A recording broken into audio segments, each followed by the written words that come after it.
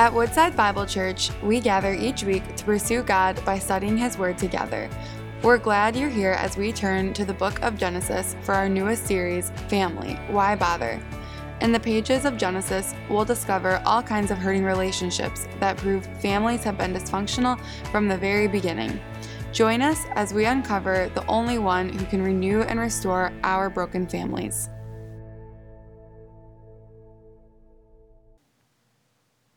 So this year, there was a song. I've talked about this in the series before. I told my family I'm going to see how many Encanto references I can make in one sermon series. But there was a song that took our culture by storm. And I'm going to say the song just so it can be stuck in your head for the rest of the day. Ready? We Don't Talk About Bruno. How many of you heard this song? Hands up. Come on, be honest with me. Yeah, most of us, okay? I know. Parents reluctantly are like, thank you, Jacob. I hate you. It's like, you've already ruined this for me. We Don't Talk About Bruno is actually a really fascinating song to me. It's a hugely popular song. It's catchy, it's upbeat, it's kind of the key theme song of the movie. It's actually Disney's first #1 hit since A Whole New World, which seems like forever ago, right? But what's really interesting to me about the song is not its style, although it's brilliant, it's actually its theme. It's got a really interesting theme for a #1 song from a kid's movie. The song essentially explores the magical family's relationship with their estranged brother, Bruno, and the fact that they don't talk about him anymore. And if you listen to the song, it's really odd because essentially the song is about family dysfunction and the fact that we don't talk about family dysfunction. Like we keep that under wraps. We don't talk about Bruno. And yet, this song has struck a huge chord in our country. Not just for its catchy music, I think, because I think actually most people can relate to the theme of the song. Every family experiences some level of dysfunction. Some of our families experience really high levels of dysfunction, some of us less so. But if you have a family, you know there is some part of that family that's dysfunctional.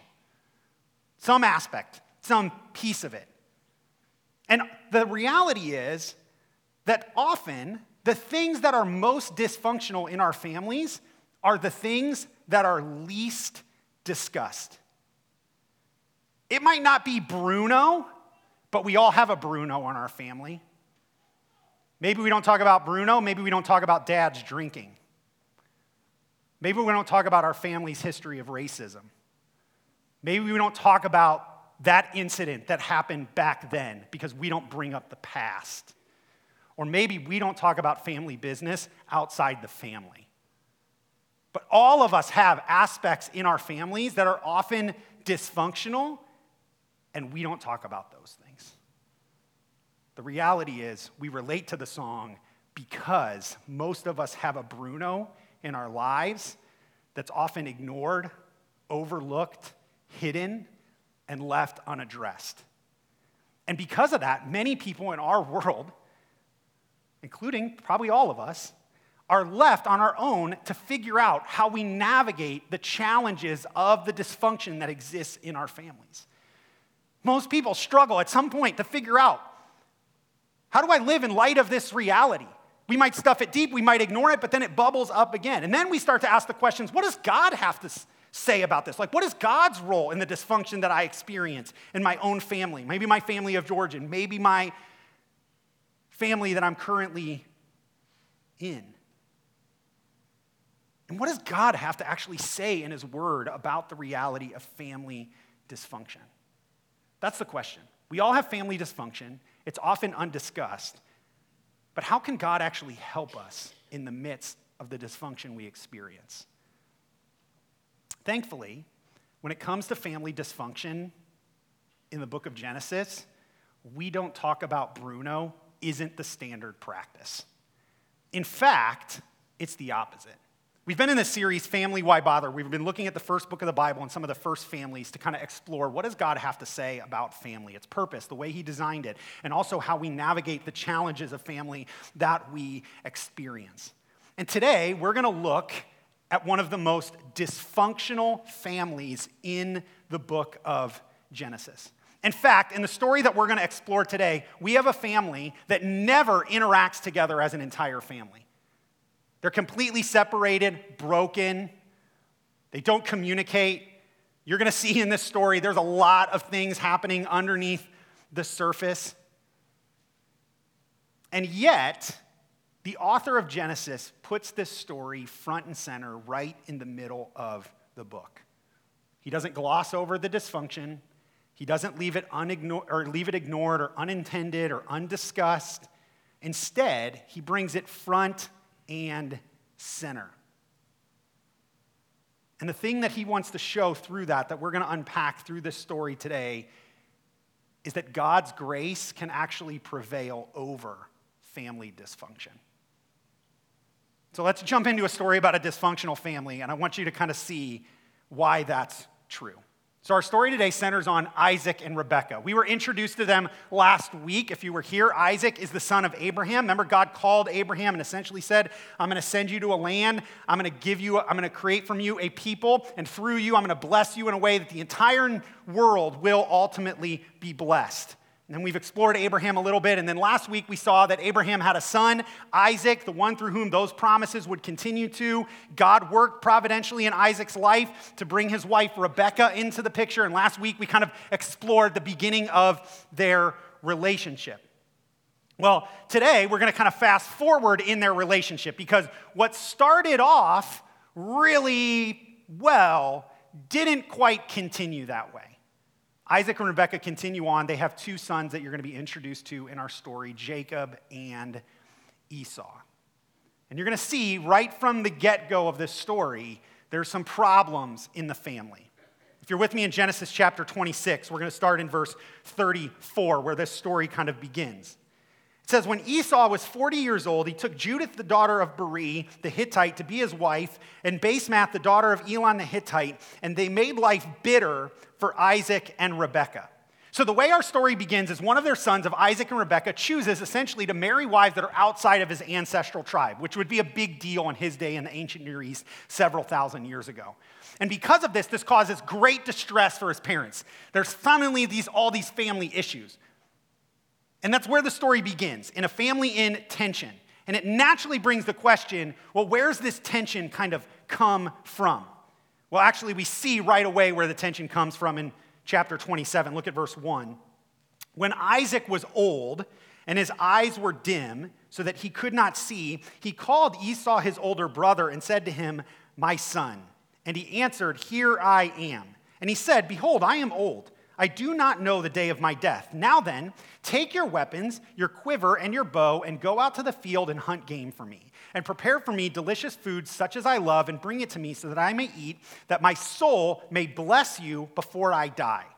It's common practice in Isaac's day for when a father's reaching the end of his life to pass on his blessing, his fatherly blessing, and the resources of him to his son. And so what seems kind of natural in this, though, is actually the core root of this family's dysfunction. You see, when these two sons were born, God had actually made a promise over Jacob and Esau. You actually have to go back to Genesis 25 to see it, but it's important for you to note it because it's really the highlight of what happens at the beginning of our story. So if you're in a Bible, flip a page over to Genesis 25, and you'll see it start in verse 21. Here's the birth of Jacob and Esau. Isaac prayed to the Lord for his wife because she was barren, and the Lord granted his prayer, and Rebekah, his wife, conceived. The children struggled together within her, and she said, if this is thus, why is this happening to me? So she went to inquire of the Lord, and this is what the Lord said to her. 2 nations are in your womb, and 2 people from within you shall be divided. The one shall be stronger than the other. The older shall serve the younger.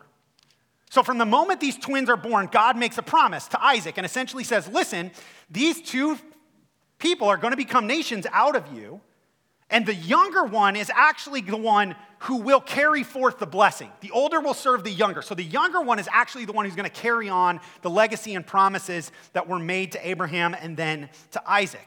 Now go back to then Genesis 27. Our story begins with Isaac at the end of his life, in the midst of family distress, choosing now to give that blessing to Esau. For whatever reason, Isaac had determined in his own age to turn from God's promises and God's word and to go in direct contradiction of what God had told Isaac to do when it came to his sons. And in reality, the story kind of from the get-go gives us the root cause of what's ultimately the issue for this family's dysfunction, which is their disobedience. Disobedience is what leads to family dysfunction. And we see this kind of continue throughout the story.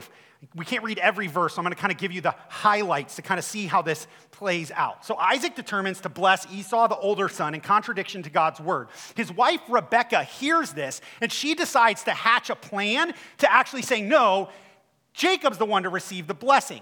But instead of confronting Isaac, she decides to respond with a plan of deception. So she calls Jacob to herself and she says, hey, this is what I want you to do. I want you to go out. I want you to kill 2 goats. I want you to bring them to me. I'm going to make a delicious stew that's very similar to your brother's. And then what I want you to do is I want you to take the goat hair from those goats that you killed and I want you to put it on your arms because your brother's a lot hairier than you. And so I want you to kind of mask yourself like you have a little bit more hair. And then I wanted you to go get your brother's clothes because here's the deal. Your dad's actually blind. So if we bring the stew, we have goat skin on, and you wear his clothes, maybe he'll think you're Esau, and then he'll ultimately bless you. So she hatches this whole deceptive plan, essentially to try to trick Isaac into blessing Jacob. And Jacob goes right along with the plan. He kills the goats, they make the stew, he dresses up in the goat skin, I don't know how that happens either, but anyway, puts on his brother's clothes, goes in. His dad is kind of confused at first, and kind of says like, hey, what's going on? Is this really my son? And Jacob full on says, oh yeah, I'm Esau. That's me. And Isaac, so blinded still by his disobedience, says, okay, and pronounces blessing over Jacob, thinking that it's Esau. And so what we see in this story is what starts in disobedience hatches a plan of deception in which actually the 2 key characters try to sneak and hide and accomplish what they want to accomplish underneath the nose of the patriarch Isaac. Now, this leads to all sorts of family issues, right? Esau returns in the story, comes in and says, hey, I've got the stew, I'm ready for the blessing. And Isaac basically says, oh, shoot. Apparently I already did that for your brother. And Esau's like, wait, well, you can still bless me, but that's not how it works. And so Isaac basically says, no, I can't bless you. I've already passed on the blessing and the birthright to your brother. And so he gives Esau a anti-blessing. And essentially, he does not get what he thought he was going to get. And he's despondent about this. In fact, the text says at one point that he was in exceedingly great and bitter cry. He has an agony about it. And in fact, he's so angry that he gets mad at his brother and decides, that's it, I'm going to kill him. And suddenly this family continues to fracture into even greater issues. Now, Rebekah, the mom, finds out that Esau has this plan to kill Jacob. And so she comes to to Isaac and says, hey, we got to send this kid away. So let's send him back to my family, and we'll see if maybe he can go back and live with my uncle, and then he'll be safe. And Jacob essentially leaves with Isaac's and Rebekah's blessing to go back, and essentially this family completely is broken from there. Rebekah and Isaac never see Jacob again. They end up passing away before that happens. And so the whole story moves from bad decision to bad decision to bad decision to distress and brokenness and fracturing. You can't read Genesis 27 without going like, this is one big mess of a family. Like there is some hyper dysfunction here. Like we can't communicate, we can't talk, we got secrets, we got disobedience, we got all sorts of issues that bubble up from the surface. And all of it comes back to the reality that they disobey God's word. Old Testament scholar Bruce Waltke comments on this section of scripture that the family is not working together, but conspiring against one another. Why? Because the patriarch Isaac offers no spiritual leadership. The root cause throughout the story is his disobedience and the way that plays out in the deception and disobedience of the rest of his family. And it's an important point then for us to be reminded that disobedience leads to family dysfunction. We all have dysfunction in our families and our lives. And if we look at why that's the case, why we experience that reality in the lives and the families that we have, if you trace it back far enough, every dysfunction finds its root in the same place: our disobedience to God's word. God's word was given to his people from the very beginning as a way to flourish and to experience the good life, to experience harmony and goodness in relationships. Yet, when we believe the lie that we know better than God's word, that our ways are better than his ways, that always ends up leading to dysfunction. Isaac makes the choice here and essentially says, oh, well, I know what God said, but I think I know better. So I'm going to bless the son I want to bless. I'm going to make the choice I want to make. And in some ways, it's a repeat of the same temptation we've seen throughout the book. Adam and Eve. Oh, God said don't eat. I know better. Cain and Abel. Abraham. Every time God's people turn from his word, it causes distress and dysfunction in their lives. And it's the same thing for you and I. Every dysfunction, every pain point that you experience in your life and your family at some point comes to the place where you or someone maybe before you has turned from God's word. It's the root of all of the dysfunction we experience. I was reminded of this this past year. I took a class last fall on emotionally healthy relationships, trying to get better in just engaging relationships and emotional health. And part of that class was we had to do a family, what's called a family genogram, which is like this diagram where you essentially like draw out your family tree in the last like 2 or 3 generations, and then you spend time analyzing kind of the life of the people in your family tree, their relationships, how they related to each other. So your parents, your grandparents, you're kind of looking. And the whole point is for you to try to identify patterns within your family story that impact you today. And it was fascinating to go back and look and see like, oh, I see these kind of patterns within my family. But as I reflected on it, one of the things that I realized in that was that that much of the dysfunction, every family has dysfunction, my family has dysfunction, that every dysfunction that I experience in my family, I could trace back to patterns of when people had turned from God's word. So when both my grandfathers made the choice to not be faithful in their relationships, that had an impact on my family. When there were decisions that were made in relationship to people, I could see, and I won't go into all the details, but you could like literally see, and then what I recognized was my own disobedience was rooted in patterns of disobedience that came before me. And I couldn't just look at that and say like, well, that's their fault, right? That's the natural tendency, like I want to pass the buck up the chain and be like, well, if my parents had it together, if their parents had it together, then maybe I wouldn't be such a mess. But at the end of the day, we all make choices in response to the dysfunctions of our family. You can't just look at the past and blame them, but what you do have to recognize is that the dysfunction that you experience is rooted in the disobedient choices that you've made, that your parents have made, that your grandparents have made. And just like Rebecca and Jacob make choices in response to Isaac's sin, we all oftentimes make choices out of the dysfunction of our family. But at the end of the day, it all comes back to the same root problem. We turn from God's word and God's ways. And that's what leads to dysfunction in this family, and it's what leads to dysfunction in our family. And the question, though, that we want to ask is, well, that's good. What hope is there then? Like, great, we're all just a mess now? Well, no. But thankfully, in the story, even as the author brings dysfunction front and center, he reminds us that we all have hope within the dysfunction that we experience in our family.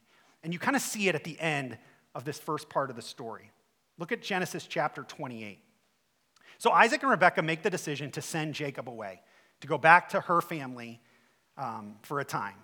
But as they do, Isaac recognizes in some ways that he's made a mistake, and he comes to bring another blessing over Jacob before he leaves. And you find that blessing starting in verse 2. So this is what he says. Arise, go to Paddan-aram, the house of Bethuel, your mother's father, and take as your wife from there one of the daughters of Laban, your mother's brother. Now here's what he says. God Almighty bless you and make you fruitful and multiply you, that you may become a company of peoples. May he give the blessing of Abraham to you and to your offspring with you, that you may take possession of the land of your sojournings that God gave to Abraham. Thus Isaac sent Jacob away. Now, this blessing that he gives has some really important language that I hope you picked up on. And if you didn't, that's okay. I'll explain it to you. All right? So the first thing that he says is, may the Lord bless you, and may you be fruitful and multiply. Now, where did we hear that language before? Genesis chapter 1. Remember, God created Adam and Eve, and the command that he gave to them was be fruitful, multiply, fill the earth. So what Isaac is now saying to Jacob is God's command and creation and purposes for humanity, those same things are for you to follow as well, to receive this blessing so you can be fruitful and multiply and carry forth God's purpose in humanity. And then he goes on to say, may you become a company of peoples and take possession of the land. Where do we hear those themes? Land, people, blessing. God's promise to Abraham. Remember, God called Abraham and said, I'm going to bless you with people and land, and I'm going to bless the world through you. And so what Isaac is doing is reminding Jacob in his blessing, you now are the one to carry forth God's promises for the sake of his purposes in the world. And so God's promise, originally, that God's promises would come through the younger, as our story closes in this scene, is being fulfilled in Isaac's blessing over Jacob. And what's amazing is that it's happening in the midst of all of this hyper dysfunction of this family. God's word is still true. His purposes are still accomplished. They can't stop what God wants to accomplish ultimately, even in all of their hyper dysfunction. Genesis 28, 3-5 is an utter act of God's grace over a significantly dysfunctional family. This family, including Jacob himself, does nothing in this story to deserve the covenantal blessings and promise that were given to Abraham. If anything, they sought to mess it up through their disobedience and their deception and the distress that they caused themselves. And yet, God still remains faithful to bring about what he has promised. And the author could have just given us a story that says, great, Isaac blessed Jacob, Jacob went on, God's promises continue. But he spends all of 27 highlighting their dysfunction and then shows you that God's promises continue. Why? Why does he bring the dysfunction front and center? Here's why. Because God's grace shines best through family dysfunction. God's grace is best seen through the brokenness, not in spite of the brokenness. One commentator says on this passage, by setting this new step forward in the history of salvation in the context of such unprincipled behavior by every member of the family, each self-centeredly seeking his or her own interest, the narrator is not simply pointing out the fallibility of God's chosen, whose virtues often turn into vices, but he's reasserting the grace of God. It is his mercy that is the ultimate ground of salvation. You see, the reality is that it's often through our dysfunction that grace shines the brightest. And the author brings the dysfunction of this family front and center to say, look how great God is. Look how faithful he is. Look how his grace carries forward even through all the mess, and that he can be trusted even with our messes. You see, I think oftentimes when it comes to the dysfunction of our lives and our family, we want to mitigate that. We want to hide that. We think God is best put on display when we look good. So we present our best selves to the world to say, look at me, and you'll see how great God is. But it's actually often the opposite. It's often when we're willing to be most vulnerable and honest with our messes that God's grace is most visibly seen to the world around us. Because they know they don't have their act together, and they're looking for some help to help them with the parts that they don't have their act together. And when we're willing to say, I don't have it together, but I've got a God who still works in spite of that, God's put on display. In his book, What's So Amazing About Grace, Philip Yancey recounts growing up in a church that tended, in his words, towards perfectionism.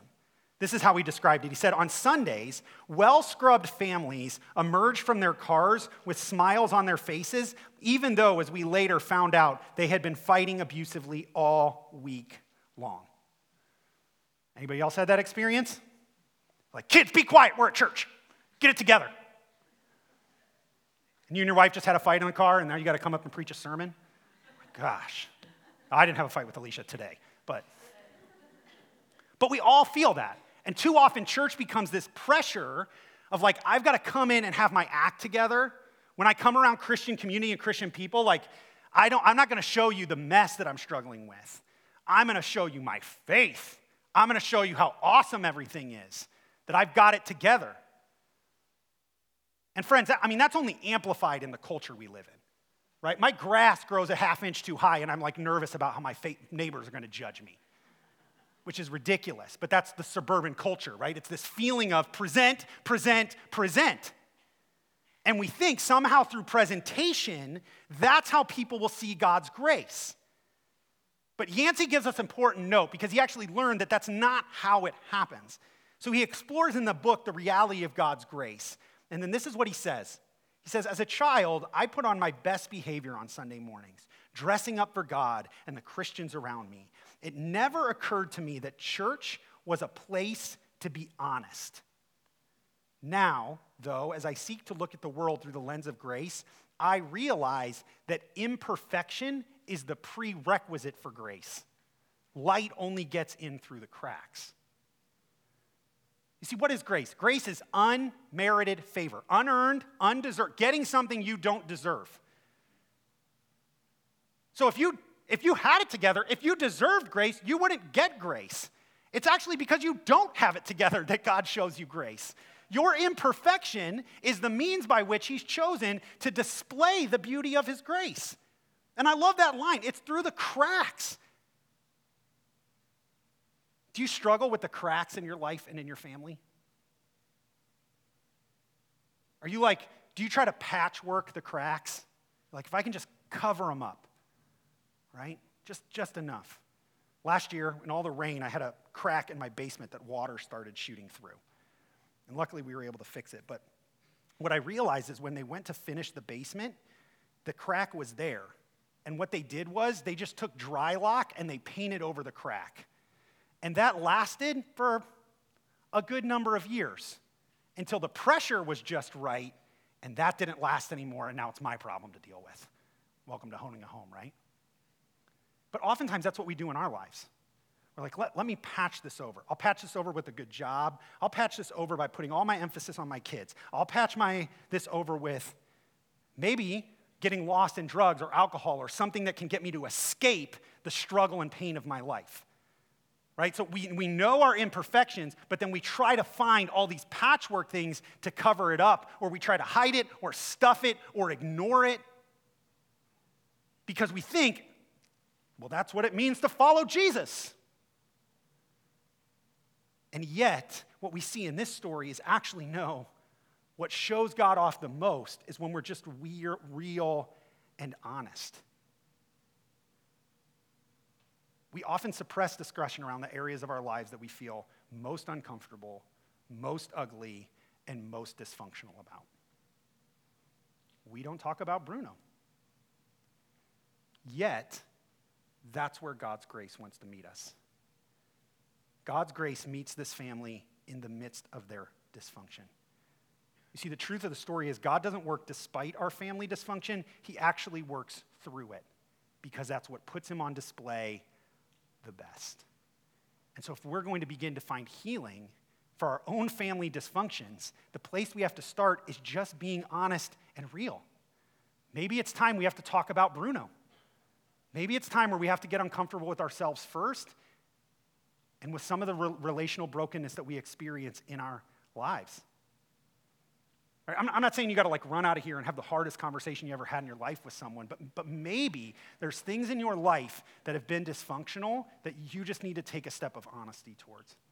Maybe it's finding a trusted friend and saying, this happened in my life, or this is in my family, and this was really hard. And I've never talked about it with someone. And oftentimes that can be where God can meet us and begin a journey of experiencing healing.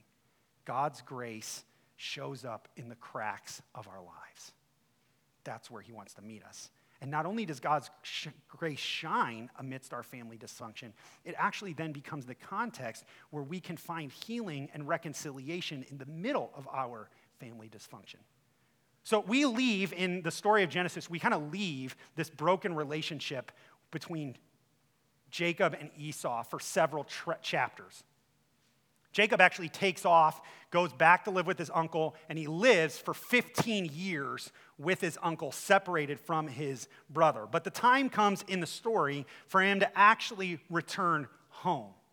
And we actually encounter that reality in Genesis 33. You can turn over there with me. And as he's coming home, Jacob recognizes the dysfunction of his family and the pain that he's caused as his brother. And it makes him really nervous. He doesn't know what he's walking into. Because when you seek to engage family dysfunction, you don't always know what you're walking into and what someone else's response will be. And he's afraid.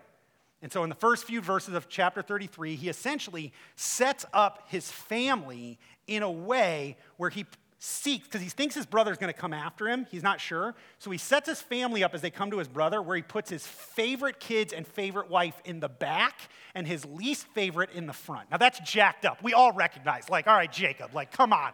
Like, that's right. And that he goes in front of them, bowing down 7 times before he gets to his brother. And all of it's meant to highlight, like, there's some serious issues in this relationship and problem. Like, if that's how you got to show up to see your brother, like, I don't know. Last time I saw my brother, I didn't bow 7 times. So I'm just saying, like, there's something there. But as he does this, Esau responds in a pretty dramatic way. Look at verse 4. So he himself, I'll start in 3. He himself went on before them, bowing himself to the ground 7 times until he came near to his brother. But look at Esau's reaction. But Esau ran to meet him and embraced him and fell on his neck and kissed him, and they wept. So Esau, instead of responding with hostility, responds with this incredible expression of humility and harmony. He embraces his brother. He welcomes in. There's this moment of like them reuniting. So where before he's afraid of fear, Esau responds with this embrace. And in the moment, you're kind of left with like what happened? Like, why is this the response? But the author kind of leaves you there, and then he kind of continues on in the story. Verse 5, and when Esau lifted up his eyes and saw the women and children, he said, who are these with you? And Jacob said, the children whom God has graciously given your servant. Then the servants drew near, they and their children, and bowed down. Leah likewise and her children drew near, bowed down. And last Joseph and Rachel drew near, and they bowed down. And Esau said, what do you mean by all this company that I met? Jacob answered, to find favor in the sight of my Lord.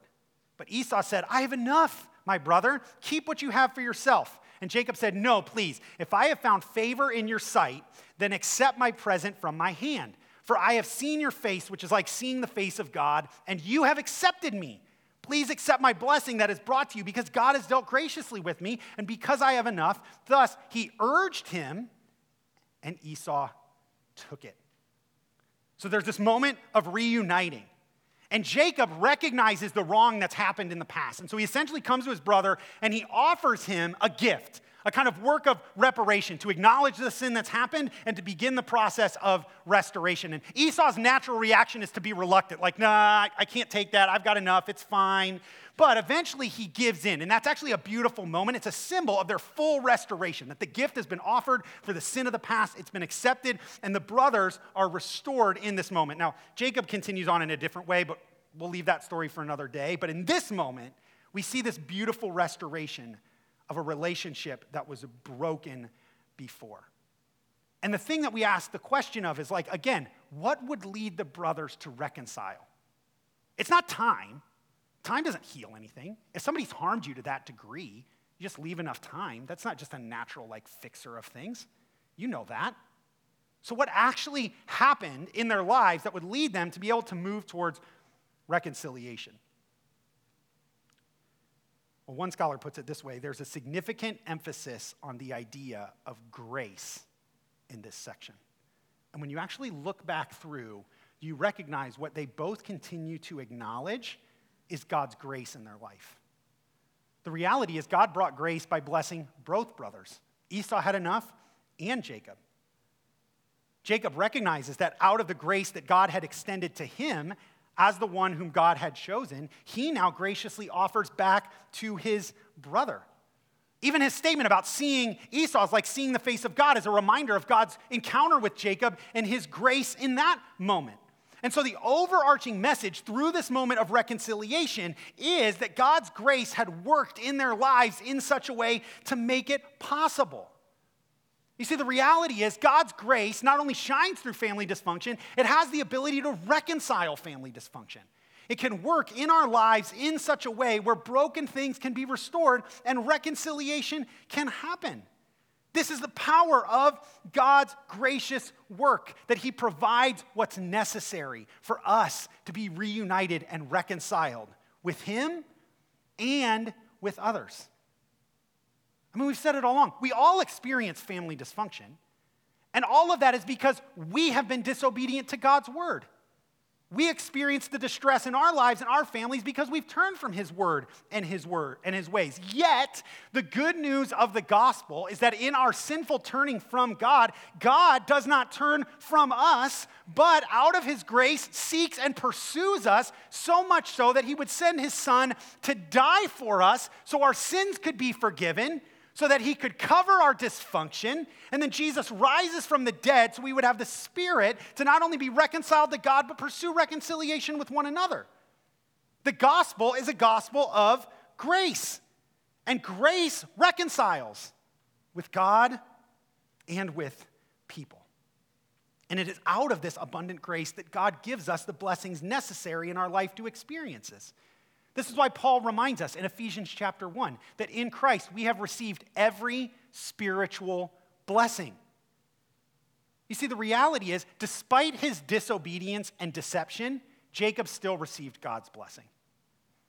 And the truth of the gospel is, if you're in Jesus, despite your disobedience and deception, you still get God's blessing.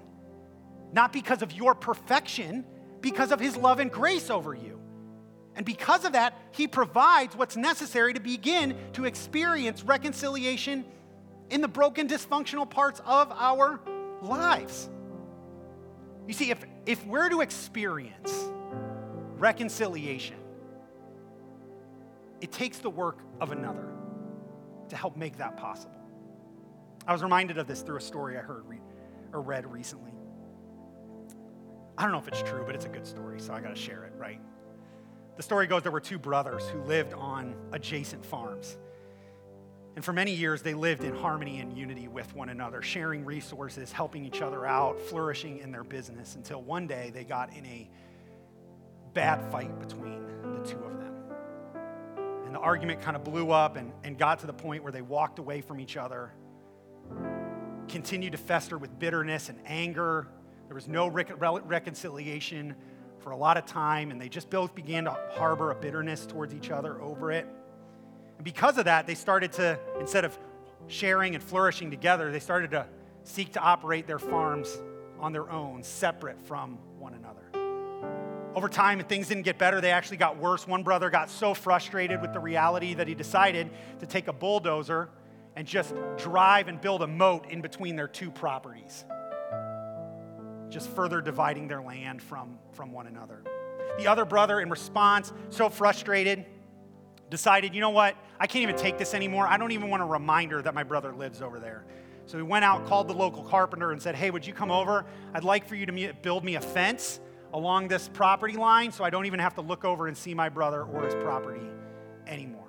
The carpenter said, okay, and the brother went off to do his work. And the story goes that the carpenter went out, recognized the deep division that existed in the family, and so decided that instead of building a fence that day, he was going to build a bridge. And so he spent the day building a bridge across the moat and then left. And the story goes that the other brother looked out of his window that day and saw the bridge across the moat, and his mind thought, oh, my brother's made an offering of peace. And he walked out of his house and walked across the bridge. The other brother, returning back from his work on the farm that day, saw his brother standing there on his property and went down and began a conversation that ultimately led to their reconciliation. Now, again, I don't know if that's true, but it's a good story. And what it reminds me of is that often it's the act of another that can bring the reconciliation we need in our lives. You see, we're a mess, and we're going to continue to be a mess. But the good news of the gospel is it was an act of another that built a bridge so you could be reconciled with God and so that you could find reconciliation in the dysfunctions of our family. That at the end of the day, what's necessary for you to experience the healing that you desire in your relationships has already been done on a cross where your sin was paid for and your dysfunction was covered over. And we root our trust and our faith there. When we're reminded that God was gracious to us in our sin, it leads us to be able to take steps of reconciling with those around us. So what bridge does God want to build in your life today? Maybe for some of you, it's the bridge back to him because you've never put your faith and trust in Jesus. And you're walking still in that sin and that guilt and that shame. The good news of the gospel is Jesus did what's necessary so you could be reconciled to God. But then out of that, God wants to lead you to build bridges in your life to be able to reconcile the relationships that you might experience dysfunction in. And again, I'm not saying that's an easy road.